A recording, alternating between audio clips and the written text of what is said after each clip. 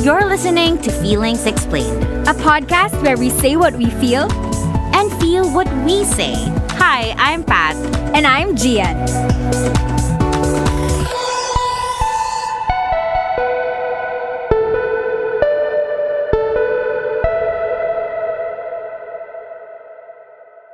Hello guys, this is Pat reporting for duty here on Feelings Explained, episode 23. And what will we talk about, Gian?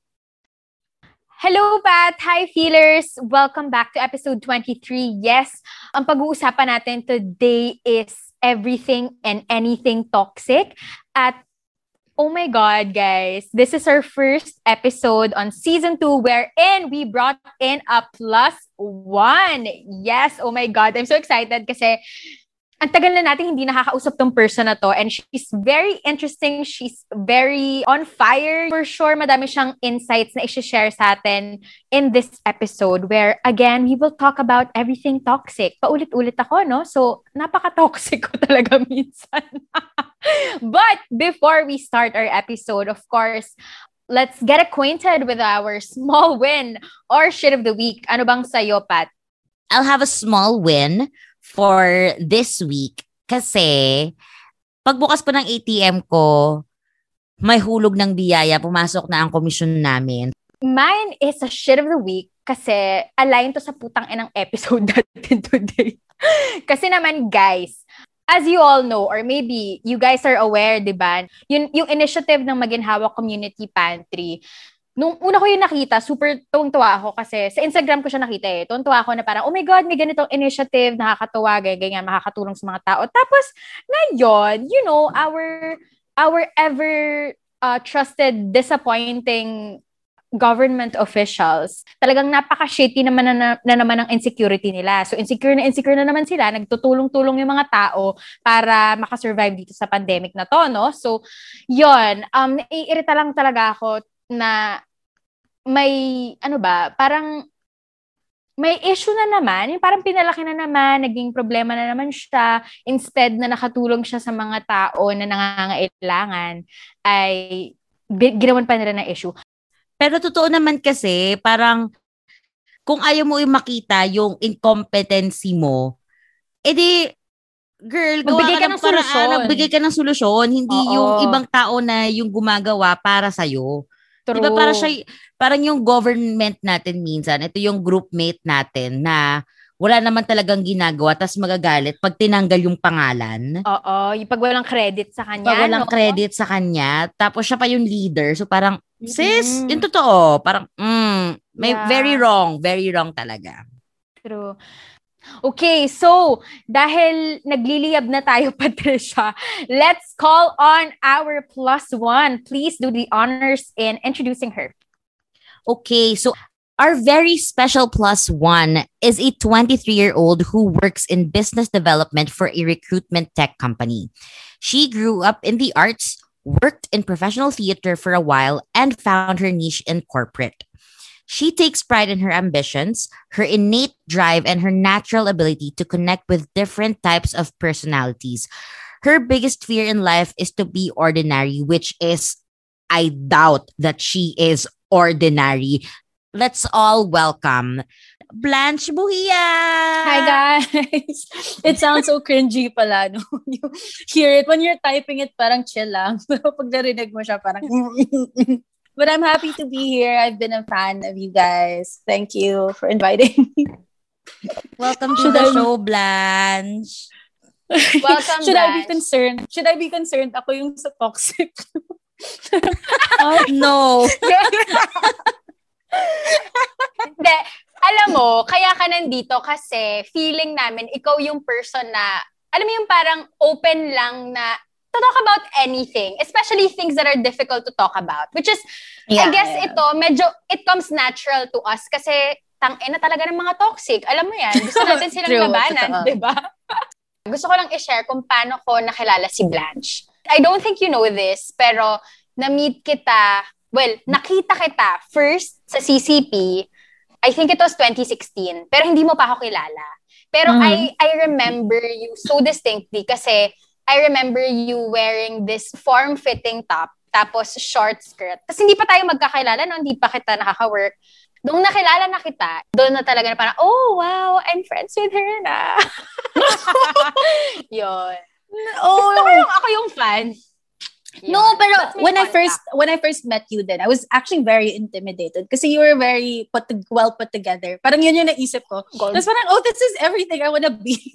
Kasi alam mo naman ako at the time, di ba, parang very young, ayun nga, kalat. So I was so happy to have met you and Pat, and I'm so happy na we're still talking. I remember din ako, sobrang intimidated ko din kay Blanche kasi sabi tong person na to, girl, hindi mo makilala si Blanche? Siya yung magaling na artista sa sisig ko. No? Sabi ko, oo, siya yun. Tapos tinuro niya, sabi ko, ay, okay, I am not worthy ba dapat dito? Sabi ko parang, hindi naman not worthy, pero parang sabi ko, shit, okay, so may mga bigatin tayong kasama dito, I cannot handle. So ganun lang yung thought process ko. Pero when I met Blanche naman, she was very open, she's very friendly. So parang ko, oh my God, parang she's very soft. Ano, pag nakausap mo siya, pero on the surface, parang, I mean, business bitch. We would like to ask, what is your small win or shit of the week? Okay, I think yung shit of the week ko, na-hack yung WhatsApp ko. So, na-hack siya kasi there was a thing na sinend nung isang coworker and then apparently you don't send your WhatsApp code. So the hackers got access to it. Tapos nawala lahat. So nawala yung conversations ko, which is fine at kasi hindi naman nila ma-access. But dyan lang ako nasaktan kasi parang 12,000 conversations, wala na. So a very sentimental person nga ako. Wala na lahat yun. So, Blanche, we have a game for you. Ang title ng game natin ay, hindi naman, friend, madali lang to. Kayang-kaya mo to. So, the title of the game is, Pera o Karat? So, yon. That's the title of our game. Yes! So, Dian will be your game master. It's very easy. You just have to choose. It's either pera o karat. We will be giving you names, personalities. So, syempre, pipili ka, yung pera na lang ba na, yung amount ng pera na lang ba na katumbas nila o karat na ba with them? Wait, paki-clarify mo na yung karat. Karat means have intimate okay. Ano ba? What I thought it was. Encounters. Okay. Sige, G. G. Since we're all very thirsty right now, given the restrictions of the lockdown, ito na lang ang ating, ano bang tawag dito? Alternative, yon. Okay, so for our first personality, pera o karat? For 120,000 pesos, Gerald Anderson, pera o karat? Pera? Is that the question? Very easy. Level 1 ba yun? Okay. Pera. Oh, level 1. Okay. For 200,000 pesos, pera o karat? George Clooney. Oh my gosh! Okay, sige. Karat. George Clooney Once in a lifetime. Okay. For 500,000 pesos, pera o karat? Henry Cavill. Not a fan. Pera. Parang too big. Big. Pat, as a little lady. As the timer, can you add the pera? Yes. So, we are now at 620,000 pesos. Okay. I love that. All right. Okay. For 1.5 million pesos, ito ang iyong wild card. Chris Pratt, Chris Hemsworth, and Chris Evans. Pera o Oh my karat? gosh. Alam nyo, fuck. Pera. Friend, Grabe. mo, tatlo yun. Sis, Tatlong Chris. yun? Mukhang pera ako. All the best Chris. Sorry. Okay, sige. I respect that. Saka yung type ko, daddy. So, George Clooney.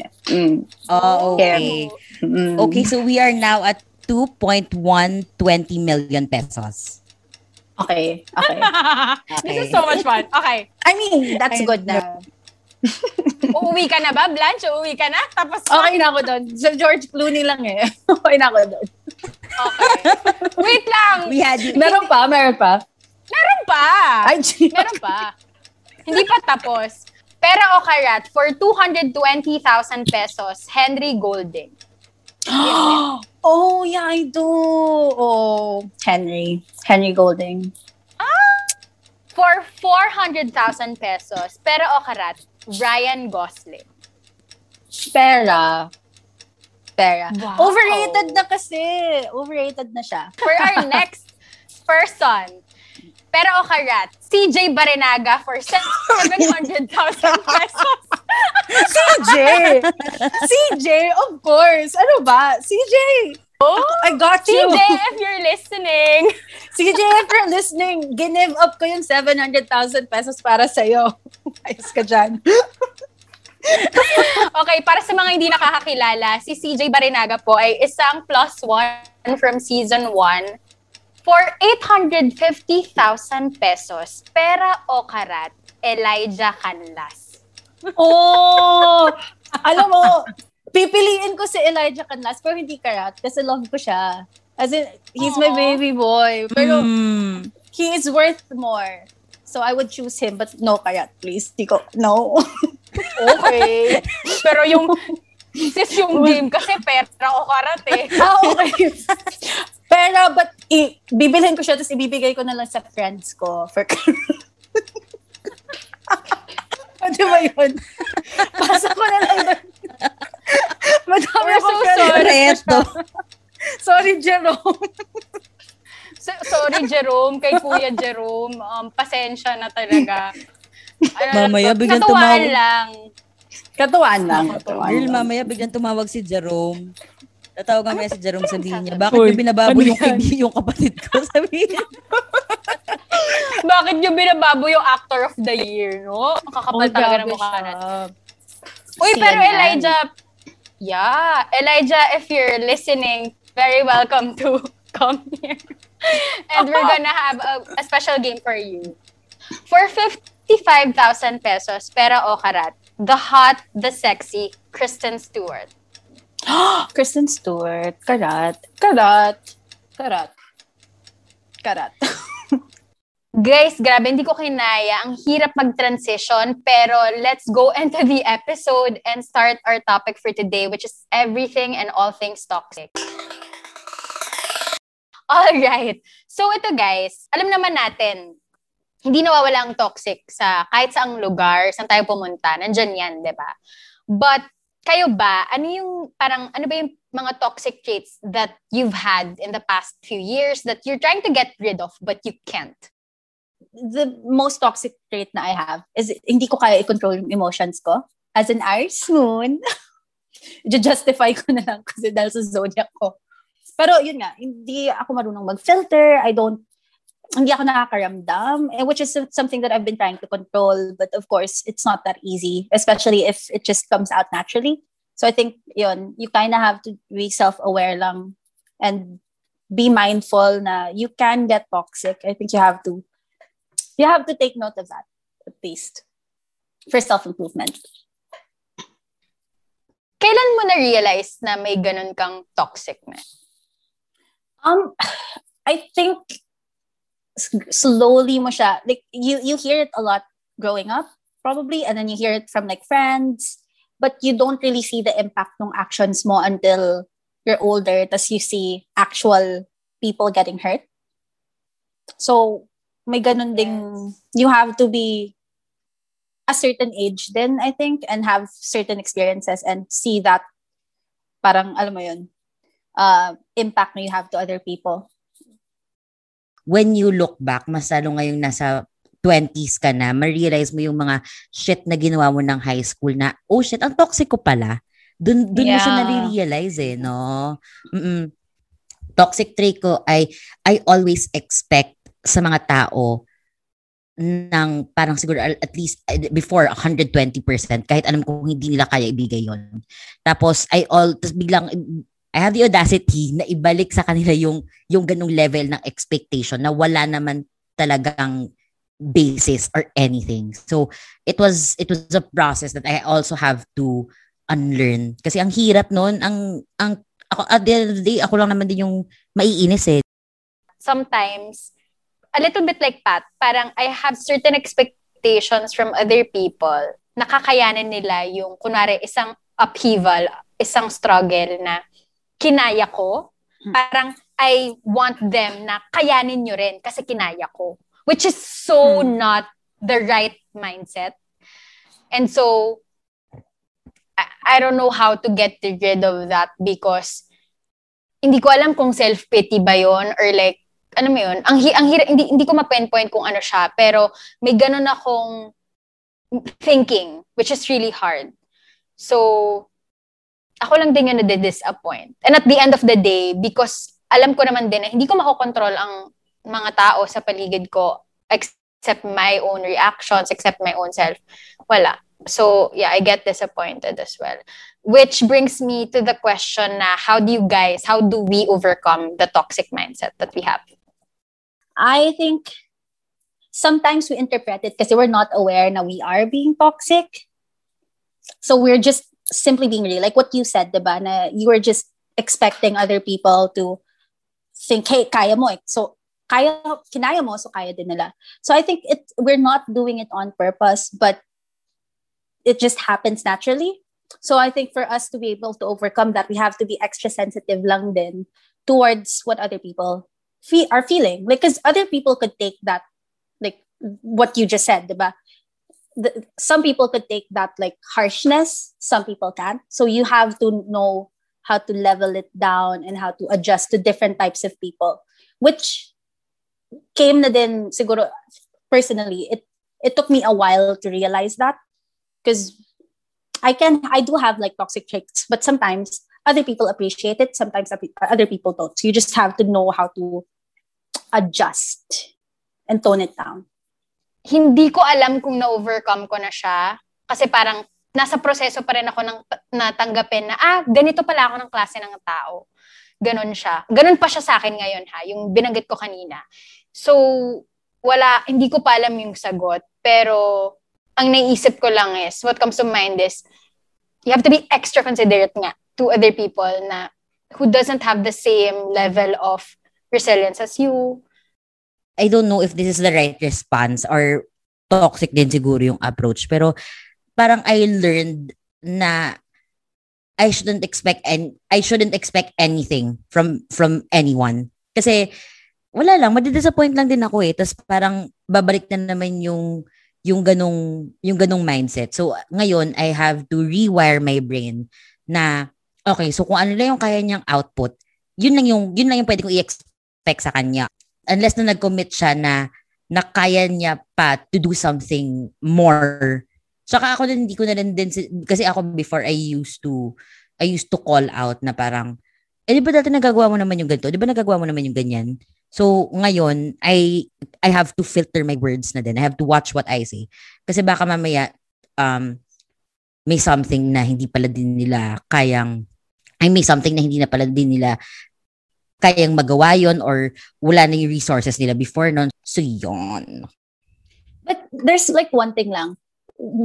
You don't want to adjust naman too much. You don't want to filter too much, diba? So I think you also have to, on top of like adjusting and parang adjusting who you are and being self-aware and filtering, you also have to learn when to take yourself out of the situation. If you're adjusting naman too much, ikaw naman kawawa. So I think it's super tricky. But you need to learn when to take out. Din eh. Yeah. Take yourself out of the toxic situation din. Kasi you can only do so much. Battle ba kayo to add to the toxic or are you the bigger, higher person? I used to a lot. I think yun nga, kasi diba hindi ako in control of my emotions. Talagang pag if you do something to me, I'll make sure I'll do something equally as mean. As in, kahit gaano ka mean girl yan, pag kinante mo ko, kakantuhin din kita. But then, growing up, parang it's just not worth it. You start to choose your battle. You start picking your battles eventually. So, yun din, you have to, I think it's really reaching that level of self-awareness and I think belief in who you are and understanding who you are para you know how to respond to those types of situations. Kasi sometimes naman, you wouldn't want to just shut up and you wouldn't want to just like take yourself out of the situation. If it's really that bad, sometimes you would need to say something back or, diba, do something back. But it really, you have to learn how to like understand who you are so you know how to respond to like different types of situations, especially toxic ones. Kasi ako, I think pumapatol ako, but alam mo yung patol na indirect, yung second-hand patol. If there's such a thing, I do that. Like, I don't make a scene or hindi ko naman talaga aawayin yung person. Kunwari, there's like a conflict or something or anything that's toxic na nangyayari. Usually, hindi ako nakikipag-away or hindi ako nagko-confront ng tao. Pero definitely, express ko yung galit ko in another way or form, which is sometimes unhealthy as well. Kasi sometimes gusto ko sumira ng bagay kasi galit ako. Yung, alam mo yun, anger, medyo may pa-anger management issue na rin siya. Pero yeah, it's hard. Ang hirap kasing hindi pumatol sa mga hinayupak na tao talaga eh. I'm good at being petty. Kasi dun lumalabas yung bibisitin na lang kita. Dun na lang. If you're giving me my hell, I will give you tiny pieces of hell hanggang sa parang mabuisit ka sa akin. Ganung level na parang may times na, girl, sobra na.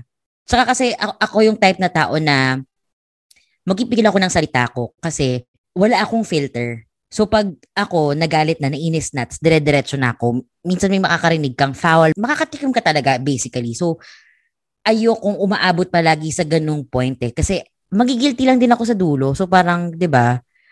Huwag natin isama yung ganung level of pettiness and toxicity and sakit and guilt na at the end of the day, sa akin naman din babagsak. Okay. So, can you share an experience of a toxic work environment and can you tell us how it changed you? Ikaw, Blanche. I tend to take myself out of toxic environments. I know for a fact that I can't thrive in toxic environments kasi like I'm an Aries moon. Like, I'm a natural war freak. So what happens is, nagre-regress ako. Instead of like me just focusing on self-improvement, mang-aaway ako. Like, mang-aano ako. Alam mo yun. So that's why I've made it a point to like just take myself out of that. It's even harder if it's a job, if it's a work environment. But like, I think working in theater, it was really tough kasi for someone very aggressive and very assertive, it's not a good environment, especially if it's like a big what's the term, corporation or big company organization where there's like hierarchy and all that. It changes you a lot. I think that's the thing that happens to me. Instead of me just improving and focusing on my career, I regress. Kasi I focus more on the away, the petty things, instead of just me focusing on work or on theater and all. Mas involved ako dun sa drama, which, at the end of the day, it doesn't do you any good. And it was the same din sa like the job I had after that, na it was such a very limiting environment, puro chismis. So, alam mo yun, you naturally inhabit those parang traits. So parang magchichismis ka din, maninira ka rin ng tao, which it doesn't do you any good. So yun yung biggest change, biggest impact that like toxic work environments have on me. It makes me toxic. Wow. Yes. Etong small win na to, sis, hindi ko ina-expect na ma-enjoy natin parehas. And it's actually Anchor. And it's free. Sis, I love everything free. You can download the app. You can also go to their website, anchor.fm. So you can record, you can edit, kung ano-ano pa. And I heard na Anchor will distribute your podcast para sa'yo. Dahil minsan yung iba, di ba, gusto humilata lang mga pillow princess. Kaya kailangan alam mo yun, let Anchor do its thing. Kasi you can be heard on Spotify, Apple Podcasts, kahit saan. You know, the usual, mga platforms, mga streaming platforms. So, basically, Anchor is everything you need in a podcast. And all you guys have to do is download the free Anchor app or go to anchor.fm to start your own podcast. There's parang, when you are saturated sa isang environment na may negative energy, hindi mo talaga mapipigilan na maging ganun ka na rin. Ang hirap lumayo sa tokso, kumbaga, na parang yung tokso is being toxic in a way. I mean, probably during the time that you were in that position, hindi mo alam na, putang na, toxic to, or like, this is something that's making me this ugly person, but like, sa huli mo siya ma-realize eh. Pagka yung andun ka na sa enlightenment na, okay, so, shit pala yung mga pinagagawa namin, yung ganun. Ako, I don't even know where to begin. Siguro, the toxic environment is coming from the toxic people that is in this place that I was in before. Hindi ko naman sinasabi na talagang fully toxic 24/7 yung workplace or, the people. It's not like that. But I think core values of the people that I was exposed to, it just didn't align with my personal core values. Siguro ang hindi ko nagustuhan is the culture that was happening around this place that I was in before, because I guess there was power tripping, there was manipulation, there's that bureaucracy na parang I was just not into. I really felt like this place is eating me up. I don't want to be here anymore, and it's making me toxic rin. Yun siya. That's the end thing. Parang, naging toxic na rin ako dahil tangina ng mga tao nasa paligid ko. Gets. Oo. Kasi, actually, oo nga parang yung sabi mo nga kanina, ang hirap pag saturated ka doon sa environment na ganun. Ako, there was a time na I was surrounded by negativity in the workplace na I unconsciously na I also started doing it.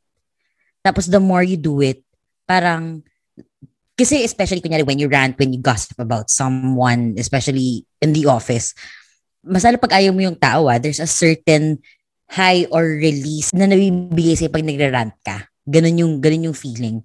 So parang, when it happened to me, it was so slow na by the end of the year, I realized that I was becoming the person that I don't want to be. Parang if I continued on that road. So parang doon ko kinareer yung pagiging I have to be the bigger person. And then it came to a point na parang I was being resentful of people na hindi naman talaga sila involved. So I really had to stop that kind of mindset. So ang hirap nga lang niyang i-rewire sa brain mo na, girl, wag mo na silang pag-aksayan ng oras.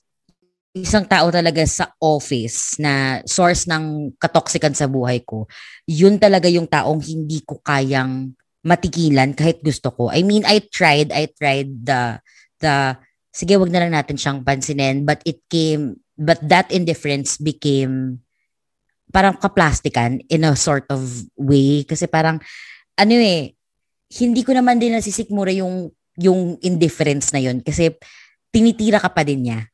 So, it became a fake it till you make it na, talaga? Sige po, So, kasi in terms of work, mas madali siyang takasan kasi may pwede kang exit eh. May pwede kang mag-resign, pwedeng mag-resign yung person, ganyan. But how about family? How do you deal with toxic fucking family who are your blood, who are in your DNA? So, alam niyo minsan yung mga arguments na dito sa family na paulit-ulit na lang. Tapos there's a sumbatan factor. Well, hindi man sumbatan factor, pero paulit-ulit na lang yung conversation. Tapos biglang, ang reason niya na, hindi, sige ako na lang, oo, sige ako na yung mali, Putangin ako na yung mali, ganung level. So, madalas na may ganung situation dito sa family namin na ang hirap, tas minsan ang reason pa ng mga ibang tao ay kasi I'm too old to change. Sikat yan sa mga matatanda sikat yan sa older generation. Hindi lang naman dahil matanda ka, hindi ka na dapat magbago Hindi naman ganoon yun. Puto lifestyle nga, kaya mong baguhin, ugali pa kaya, hindi mo magawa. So, yung ganung level ng katoksikan, hindi tayo yung type na tao na nagka-cut off ng family. Parang bihira. Tapos pag ikaw pa yung nag-cut off, ang sasabihin pa sa'yo, parang ingrata ka, swail ka, parang ang dami ng name callings na it's becoming toxic for you, it's becoming unhealthy for you. So, sa amin dito sa bahay, may mga ganong times na minsan talaga gusto mo na lang talagang mawala. Parang, punta lang kaya ako ng Batangas, puntahan ko si Gian, gusto kong makitulog na lang doon. I mean, may mga, well, hindi ko naman siya na-experience madalas or parang siguro isang beses pa naman, can't relate, charot. Hindi, pero parang I know some people kasi na ganun yung nafe-feel nila.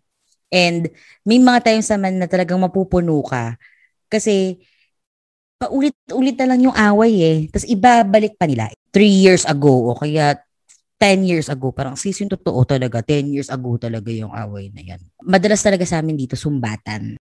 It's actually interesting, Pat, kasi it's the opposite naman for me. I think that's one of the reasons why it's easier na mag-detach from, like, personally. Kasi yung family ko talaga, detached from a toxic environment. As in, ako lang, mom ko and yung sister ko. Kasi my mom left her family just because of those reasons then. So I think, hindi talaga naiiwasan kasi yung, like, very toxic Filipino culture na, alam mo yun. But it also, hindi din naiiwasan, like sa bahay, nag-aaway din naman kami. But at least kasi we talk about it and then I think we let each other speak kahit it may come across as bastos kasi I think that's one of the reasons why ganyan kasi if you're younger, you can't talk back. Or if you're younger, tas pumasok ka sa kwarto mo, bastos ka na. But I think when dealing with family, it's important to give each other space and to hear each other's thoughts kahit mas nakakatanda yan, which not every Filipino family tolerates. Kasi bastos nga pag nagsalita ka na or nag-slam ka ng door, pumasok ka sa kwarto, bastos na yun. So I think I'm very happy na I never had to deal with like toxic relatives kasi my mom took us out of that situation. And I think that should be normalized. Kasi wala kahit family sila, but if they're treating you like that, if they're treating you like shit, why would you stay? Diba? Yeah. Thank God na may ganyan pala. I'm so happy na may ganon. Kasi very, very rare in the Filipino families. That's true. Yeah, it's parang, ito yung pinaka-ayoko yung utang na loob sa pamilya na parang, okay, who fucking made that up na just because, yun nga, parang may binigay sa yung resources, kumbaga binuhay ka, yung mga ganun, yun yung pinaka-ayokong mindset na meron minsan na nabubuo sa family yung just because binuhay ka namin, pinag-aral ka namin, at binigyan ka namin ng bahay na matitirhan, now you have to pay back because may utang na loob ka sa amin at utang mo lahat yun. Even if hindi nila sabihing utang mo yon, pero the moment that they actually require you to do something that is beyond what you can do and is beyond your means, like I feel like, wow, that is so fucking unfair. Parang, this is not being selfish or parang, madamot, pero ilagay naman natin yung boundaries or let's be realistic naman sa kung anong kaya natin. Kasi ako, ganun yung naramdaman ko. My parents didn't require me naman to like shell out, which I appreciate. But it came to a point wherein may heated argument. Kahit nasabihin nila na hindi ka naman namin na-expect na magbibigay ka, pero sinumbat sa'yo yung buong taon na hindi ka nakapagbigay o yung mga taon na hindi ka nakapagbigay, sobrang sakit nun. Sana pala na-require nyo na lang ako. Ang conflicting naman nung thought process nyo dahil all this time, I thought it was okay. All this time, I thought that I was doing enough or I was doing just the right things because I didn't ask naman when I had the means to provide for myself, mga ganung bagay. So like, napaka-toxic tumira sa ganung klase ng environment. And I mean, I'm still lucky naman na parang hindi naman talaga ganung kalala yung sitwasyon ko or what compared to others, but that still stings na bakit natin kailangang, but ganun yung narrative na pilit nating sinusunod when we can actually change it, when we can, improvise something else that will work for our own family, not because ito na yung society, ito na yung tanginang kultura na binuo natin, because yun yung uso. I mean, tangina. I hate that. Hindi ko sinagot yung tanong, pero let's just jump into whatever. Hindi, pero gets kasi I think naman din na most Filipino families din kasi hirap pagdating sa boundaries, masyado sa sumbatan portion, merong underlying current na you have to pay back kung ano yung binigay nila. Well, siguro most Asian families ganun. Kasi very rare, tama nga din, sabi ni G, very rare yung sa family mo, Blanche. Kasi ano yun parang gift siya sa isang bata na wala kang ina-expect na kahit ano, na you just want them to genuinely enjoy their life, and and as a parent you also want to enjoy what they have, at of course ma-provide yung gusto mong ma-provide. Yun nga lang, boundaries talaga ang problem na hindi siguro na fully grasp ng mga sambayan ng Pilipino, ganun level. Alam mo kung bakit? Kasi our minds or our thoughts were engineered to think in a certain way na, okay, when we owe someone something, we cannot expect them to, we can't expect them anything more from them. Kailangan ito na yon. Feeling ko talaga, communication is the biggest loophole na nangyayari sa mga pamilya na kaya nagiging toxic kasi hindi natin ina-address eh. Unlike Blanche's family now na parang okay, they speak about whatever concerns that they have or whatever problems that arise. Tanga na, majority ng mga Pilipino wala. Pat style, sweep it under the rug. Yeah, but actually, yes. It was something na our family then had to learn kasi my mom then grew up in that environment. So growing up, hindi din parang, alam mo yung bastos din na pag nagsalita ka, I feel like na-influence na lang din since tatlo lang kami, and because nga we were able to distance ourselves from the rest of the family. So nagkaroon kami ng sarili naming culture. But of course, growing up, there was that din na parang yon, bastos ka, pag pinapakain kita, bakit ka nagsasalita against me. So and the thing is, it grows on you din, yung parang when you're older, parang everything you do, you feel guilty din kasi nandun din yun sa back of your mind. Yun nga eh. Like me, I'm not then contributing, and then I also have those like thoughts na, hala, pinakain ako ni mama ng but then she's not requiring me, but then it's still at the back of my mind. So I could imagine yung pressure naman on people who are actually being pressured to give back. Iba talaga, as in, sis, tatawagan ka talaga na, magpadala ka na ng pera magbigay ka. Magpadala ka na. Parang yung iba naman, they solely parang took on that role kasi alam talaga nila na kung hindi gagalaw yung parents nila kasi parang okay, so working ka na, expected na yung bills ngayon divided by 3, diba? As in may mga ganung mindset talaga na tayo, very lucky tayo na hindi natin na-experience yun. Pero wait lang, may question ako for all of us na rin na. How do you deal with that nga, no? With the toxic thing that's happening inside the family? Kahit sabihin natin those tiny moments, of course hindi ganun kadali na umalis ka sa situation na yun eh. How do you guys deal with those kind of things? Ako sa akin, kasi medyo recent yung conversation na yon where I kind of called out, the parent. That I'm not a person na nagko-call out talaga ha. Like, hindi naman ako nagsistep sa line na alam kong dapat hindi ko tapakan. Pero siguro na-realize ko na rin kasi na parang ako naman, panganay ako eh. So, kailangan meron na rin akong boses. I mean, hindi just because I'm panganay, I have to instill that. But basically because I'm an adult. Like, I guess my opinions now has an impact din, and I have to parang I have to make my message across and clear na, uy, ito yung ano ko ayaw mo din naman na na mag-turn into resentment. So, ako, it's more on understanding na lang kung hanggang saan lang talaga yung kaya nilang intindihin. Kasi ako, naiintindihan ko yung, okay, this is my responsibility and this is something that is expected of me. So that difference, knowing the difference between the two, I guess, it makes me more parang rational din into thinking na hindi ako magpapabully just because you're a fucking older person than me and telling me that this should be done and shit. Like, what if I can't, diba? So, case to case basis siya eh. Walang isang sagot para dun to deal with it. Pero, I really talk it out, I guess. Sa akin, ha? Pero, napakahirap nun. Sa akin, hindi madali yun. Ako, I'm very open in the podcast. I can say things. Pero like, when it comes to my family, it's hard for me to talk about real shit. Unless, nandyan na yung problema, tapos talagang ngarag na kami to solve it. Napaka-ironic. I don't know. Sometimes I feel like a hypocrite, sa totoo lang.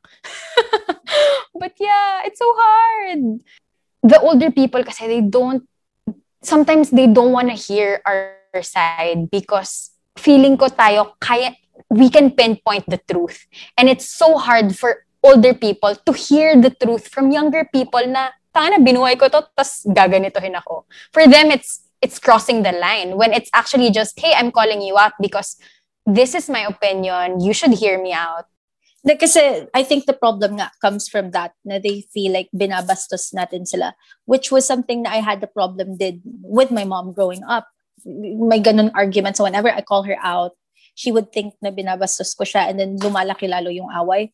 I think one thing that helped was to really make her understand na, hey, I have a voice. Yun nga, I'm growing up, diba? I'm an adult now. And this is not me trying to undermine your authority or na binabastos kita. No, you need to hear me out kasi we're family.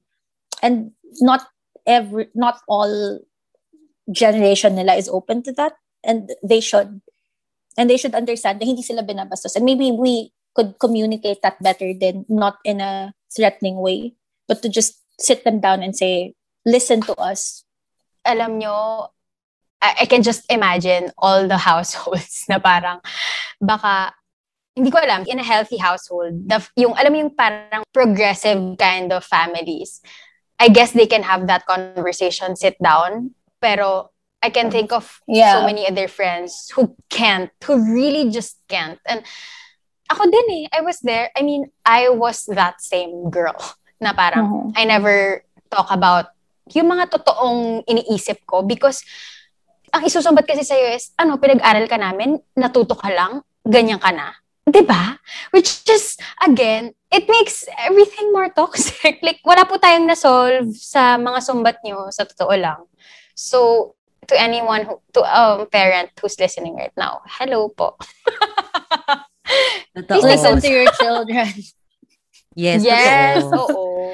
Parang yung I saw this post, I think, on Tumblr or Facebook. Parang this woman parang asked her child na, what are you feeling ba whenever parang I talk to you or anything, something like that. Tapos parang, I love it that yung bata, she said na sometimes you get so angry because I can't communicate myself well, or when I get angry, sometimes I don't know why I'm angry. So you have to wait for me. You have to understand na I can't process my emotions. Basically, parang ganun yung just ang sinasabi ng bata. And I think that parents should also learn how to understand that.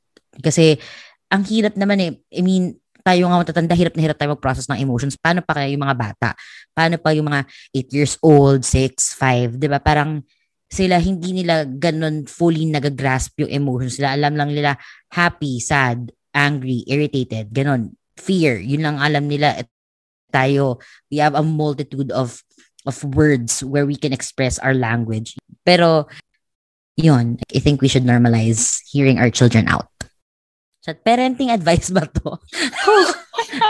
Okay. Gusto ko yung future parents take notes. We'd be the best. At least, diba? Kasi this isn't something normal .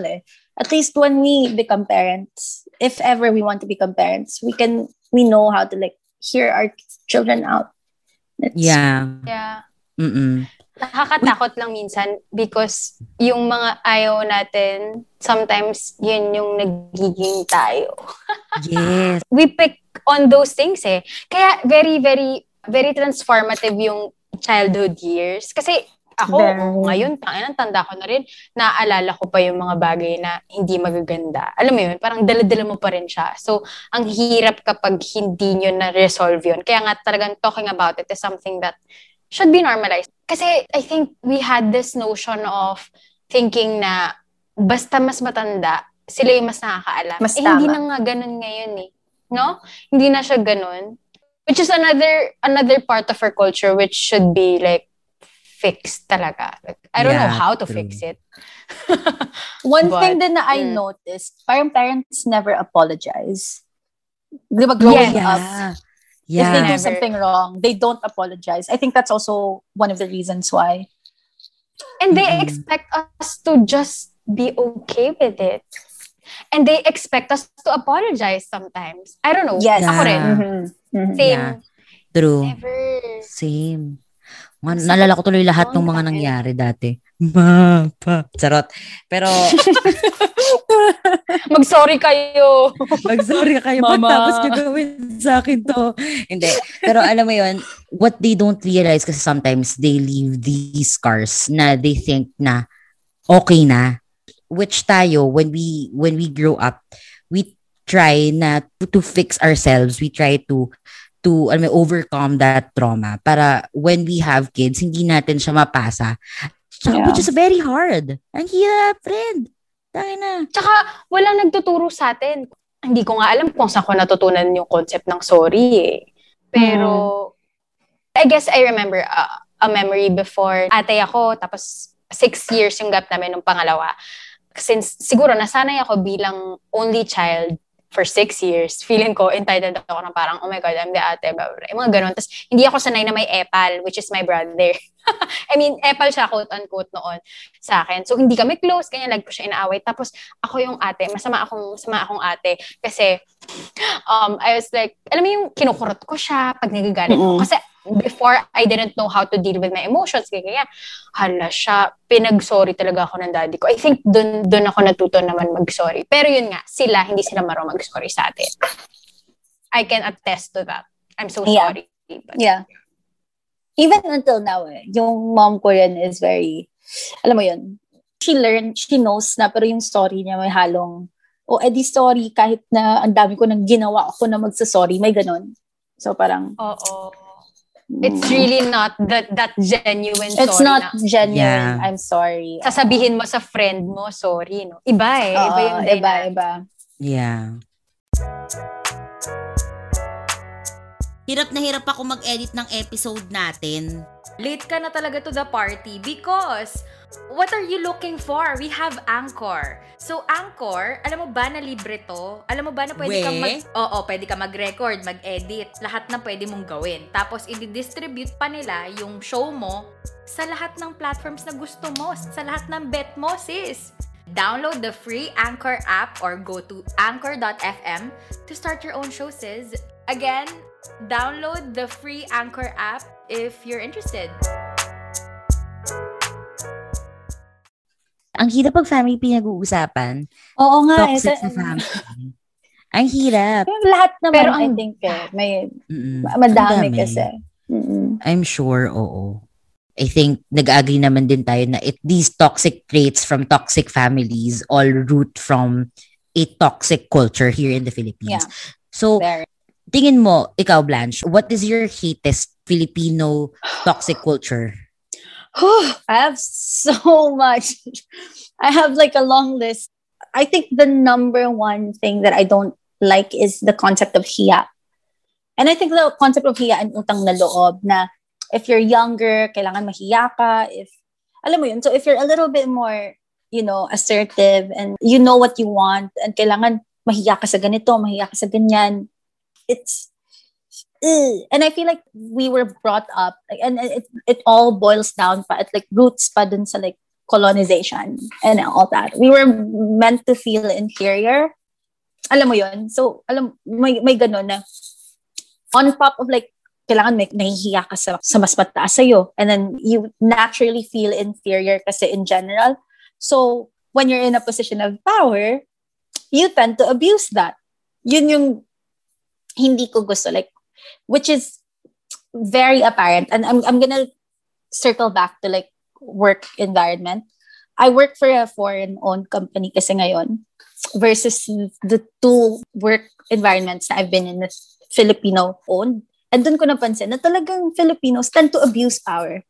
Especially if you're like a manager na, and then you will really look down on like new ones. Versus like foreign-owned companies na if you're younger and you're more assertive, they actually admire you for it. Kaya dun ko siya talaga napansin na kailangan pag ganyan, pag bagong environment or like bago ka sa isang environment, mahiya ka naman dun sa mas matanda. Or wala ka pang napapatunayan. May ganong na I really don't like. And I feel like it goes back dun sa inferiority complex ng Filipinos in general na pagpunta nila sa position of power, abuso.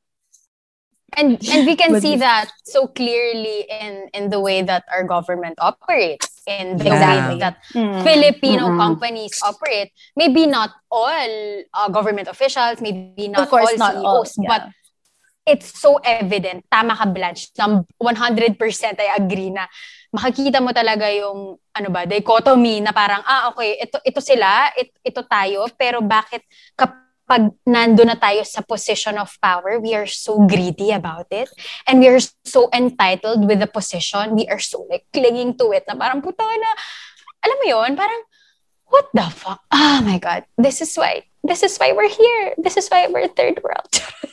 This is why, and I think that's exactly why they want us to embody that like mindset so that they could keep us poor, and that's why the government wants us to think like that, because so they could keep us poor. Totoo. Oh my God. Nagkaroon ako ng I feel so enlightened right now. Kasi oo nga no, parang they abuse it. Oo nga, the people in power always abuse it. Mas dyan lumalabas yung power tripping, dyan lalabas yung, mas lalo yung circling back to toxic culture. Or siguro din we can include schools or in orgs na dahil na-experience namin to, kailangan ma-experience nyo rin. Ganong level. My gosh. There was a culture of not helping each other. It was more of, quote-unquote, passing a baton of pahirap Ganun yung language na natututunan ng mga tao, which is I don't think na dapat.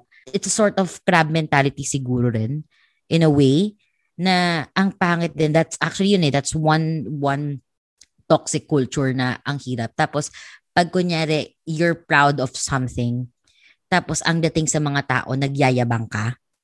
Parang kunyari, sabihin natin, ako, I'm a salesperson, tapos I'm earning this, I'm earning that, tapos parang biglang may magsasabi na, sus, ganyan lang, yumabang ka na, or nakapunta ka lang sa ganitong bansa, ang yabang mo na, parang hindi ba pwedeng I'm proud of my achievements because I have a hard time na i-achieve tong I had a hard time achieving this goal, tapos biglang you're gonna throw it back to my face and say, it's yabang. Diba? Parang yabang and being proud of something that you've worked hard for are two different things. Parang please differentiate, guys. Ang hirap ng ganon. And lastly, oh my God, ito yung parang pinaka kinaiinisan ko in the deepest part of my soul when it comes to sex. Kasi parang they expect na we have to be prim and proper Maria Clara vibes.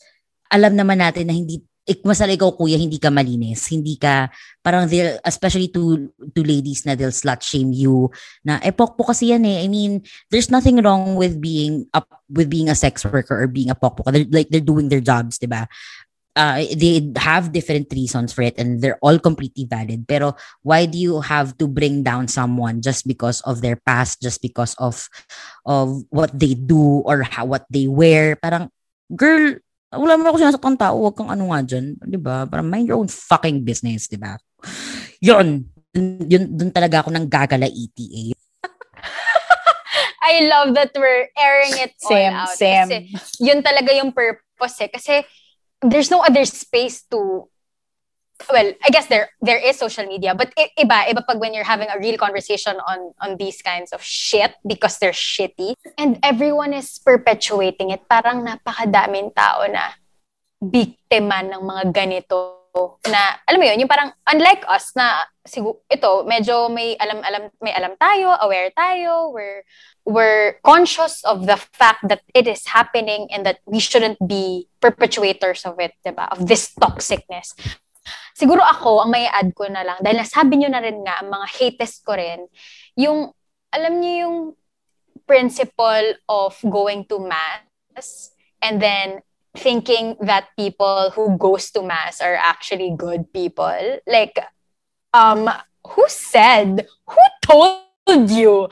Like, I know so many people who are like literal religious who goes to mass every fucking Sunday.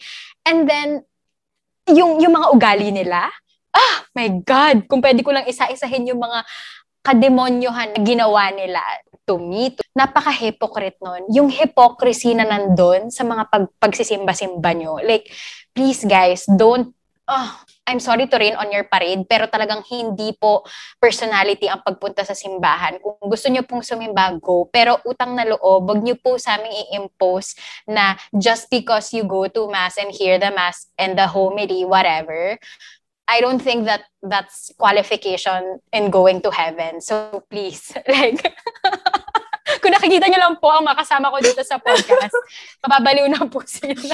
Oh my God. Ang ganda nung hindi personality trait ang pagpunta sa mass. Yes, totoo. Oh my God, Gian is once again dropping truth bombs all over the world, guys. As an 11 out of 10, it's a mic drop, diba? It's an Audio-Technica condenser mic drop, ganung level. Shit, pero totoo. Guys, alam nyo yan. Alam nyo, yung funny thing is, itong very religious people, sila yung grabe mag-judge. Oh, yung yes. tayo, we do not judge them for being boring. They judge us for being fun. Diba? At saka, they have the audacity to hate on gay people, especially in LGBT community, for loving people. Pero sila, puta, ano pinagagawa nyo dyan? Nakakipag-chismisan kayo. Yung iba dyan may kabit. Yung iba dyan, di ba? Parang, good girl. Parang kanya may Bible study, tapos biglang mamaya, may kalampungan na pala. Kasama si father, parang ganun level. Di ba? Parang, sis, wag tayong magpanggap. Magmalinis. Di ba? At saka, proof pala ng ganyan, ng mga Jesus ay yung mga paring manyakis, yung mga paring pedophiles. Oh my putang ina yun lahat, di ba? Diba? Parang sa akin, prayers won't save you. Prayers are going to mass won't save you. There was one time na I was in a debate with someone very religious. So we were talking about like Duterte stuff, government stuff. She was very pro Duterte. Tapos parang inano ko lang siya, sabi ko sa kanya, paano yun? So if you're pro Duterte and you're very pro, God, you go to church, ganyan. So you're okay with Duterte killing these innocent people, like you're okay with the EJ case. And then sabi niya, oo, kasi hindi naman sila tao. I'm like, what? Nasa Bible. So, yun nga yung disparity na, okay, God, blah, blah, blah, mass, but okay lang sila sa pagpatay ng, I do not understand them. Diba? Like, what's your problem? Oh my God. Naloka ako na hindi sila tao. Sinabi niya na hindi naman sila tao. Hindi daw sila tao kasi drug addict daw sila and then bad influence daw sila sa mundo. And then I was like, but then isn't it on the Bible na do not kill? It's parang no daw exception, blah, blah. But like, sis, read your Bible. Sis, read your Bible. Nakakaloka. Oh my God. Oh my God. That girl needs an intervention. Totoo. Or She needs guy, God. She needs God. She needs God, to intervene. Totoo. Kaya ang hirap maniwala sa mga ganong klase ng principle. Because nakikita mo in reality, yung totoong sila. Ako personally, parang gusto ko din naman sanang maging mas malapit sa Diyos. Gusto ko rin namang maging mabuting tao talaga to the level na hahangaan ako ng mga tao kasi ang bait-bait ko. Pero like, we are humans na we are wired to also fuck it up, but at the same time, let's be realistic, wag po tayong mag-impose ng mga prinsipyo na dahil pinaniwalaan nyo ay gusto nyo kami na rin. Alam mo yun? Parang, yun yung toxic Yun, yung ganong klaseng mindset na just because, hey, ito yung mga pinaniwalaan namin, paniwalaan nyo. My God. And it spreads like wildfire in so many other things in being a Filipino. Alam mo yun? Parang hindi siya nagtatapos sa government, hindi siya nagtatapos sa pamilya. Parang, wala. Ito na. Kaya tayo ganito. Kaya tayo problematic talaga. I guess we've expressed so much for today's episode. So my last question, of course, is where do we go from here? Ikaw muna, Pat. It's been a very enlightening episode. Mas lalo nung sinabi ni Blanche about the toxic Filipino culture, about the hiya and the abuse of power. Kasi at first hindi ko siya napapansin And then nung sinabi ni Blanche, parang, oo nga no. It happens. It always happens. And I think mahirap siyang, the hiya part is mahirap i-unlearn. And siguro meron lang talagang certain places kung saan mo pwedeng ibagay yung hiya, pero hindi siya applicable sa lahat. Mas lalo pag kunyari alam mong nandun ka sa tama. Hindi dapat yung ganon. And you also have to be open when people are calling you out. Kasi it's a two-way street na you can be toxic and people around you can also be toxic. Parang sabi nga ng ate ko before, naniniwala siya na lahat ng tao toxic. Hindi, ang difference lang ay yung mga taong they're doing something about their toxicness, and the other side is literal na hindi nila alam at saka wala silang pake. So yon, that's my takeaway. Ikaw ba? Actually, itong mga pinag-usapan natin, it has been looming over my head like for the longest time. And I'm just glad na finally na-release natin tong parts of ourselves na talagang frustrated with the culture that we have, because ang laking impact niya sa buhay ng mga tao ngayon at sa mga bagong buhay pa na parating sa mundo.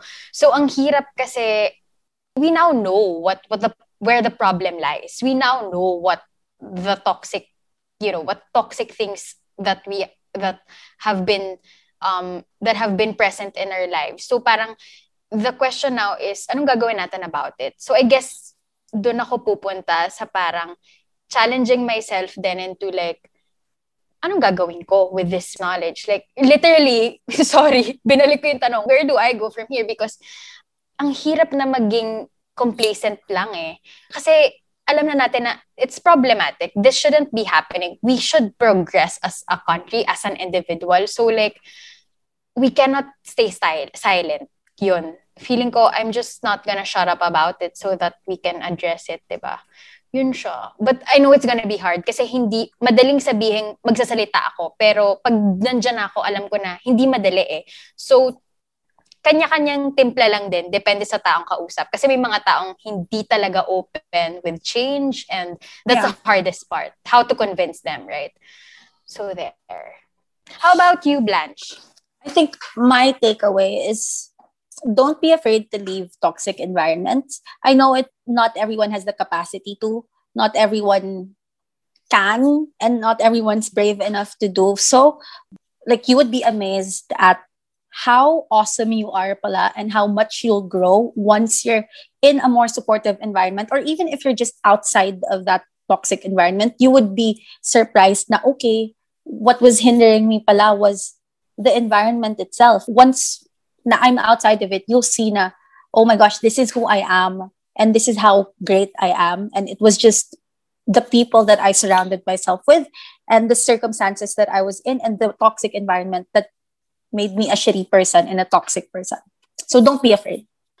Well said, Blanche. My God, well said. So, Blanche, before we end, do you have any thing to say? May gusto ka bang i-plug?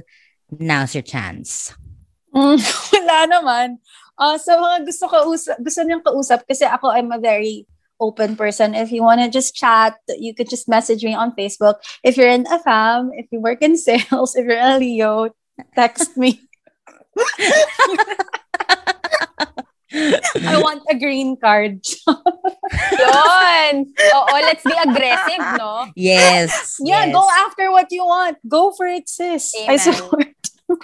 We will link down Blanche's, social media. Socials. Yeah, social media Yes. accounts. All right, so that's it for today's episode. Anong pag-uusapan natin sa susunod, Patricia? For our next episode, kailangan natin burahin ng mga toxic sa buhay natin because we are gonna talk about happiness. Alam mo yun, guys? So when you're happy and you know it, you listen to Feelings Explained. And of course, clap your hands, di ba? So it's like the same, guys. That's how the song goes. Okay. So, Gian, may mga huling habilin ka pa ba? All right. But yeah, thank you, Blanche, for joining us. Salamat. Thank you. 'Cause you're our Thank you, first- Pat. Thank you, Gia. Yes. You're our first +1 for this season. So, super special tong episode na to. At sana, guys, I hope you like it. And if you didn't, I don't care. We don't care. Just like us on Facebook at Feelings Explained, the podcast. And on YouTube, we also have a YouTube na wala naman laman, but you can also subscribe there. And then, of course, our Instagram is at Feelings Explained. That's at letter FEELINGS, letter XPLAINED. Yay, memorize ko na siya. And then our Twitter is at Feelings Explained without the vowels. It's Feelings XPLND. And if you have, extra mula, ganon, please donate to our tip jar, which is in every description of each episode. This has been Pat. And this has been Gian. Thank you for listening. Bye! Feelings Explained is powered by Maison Kineso.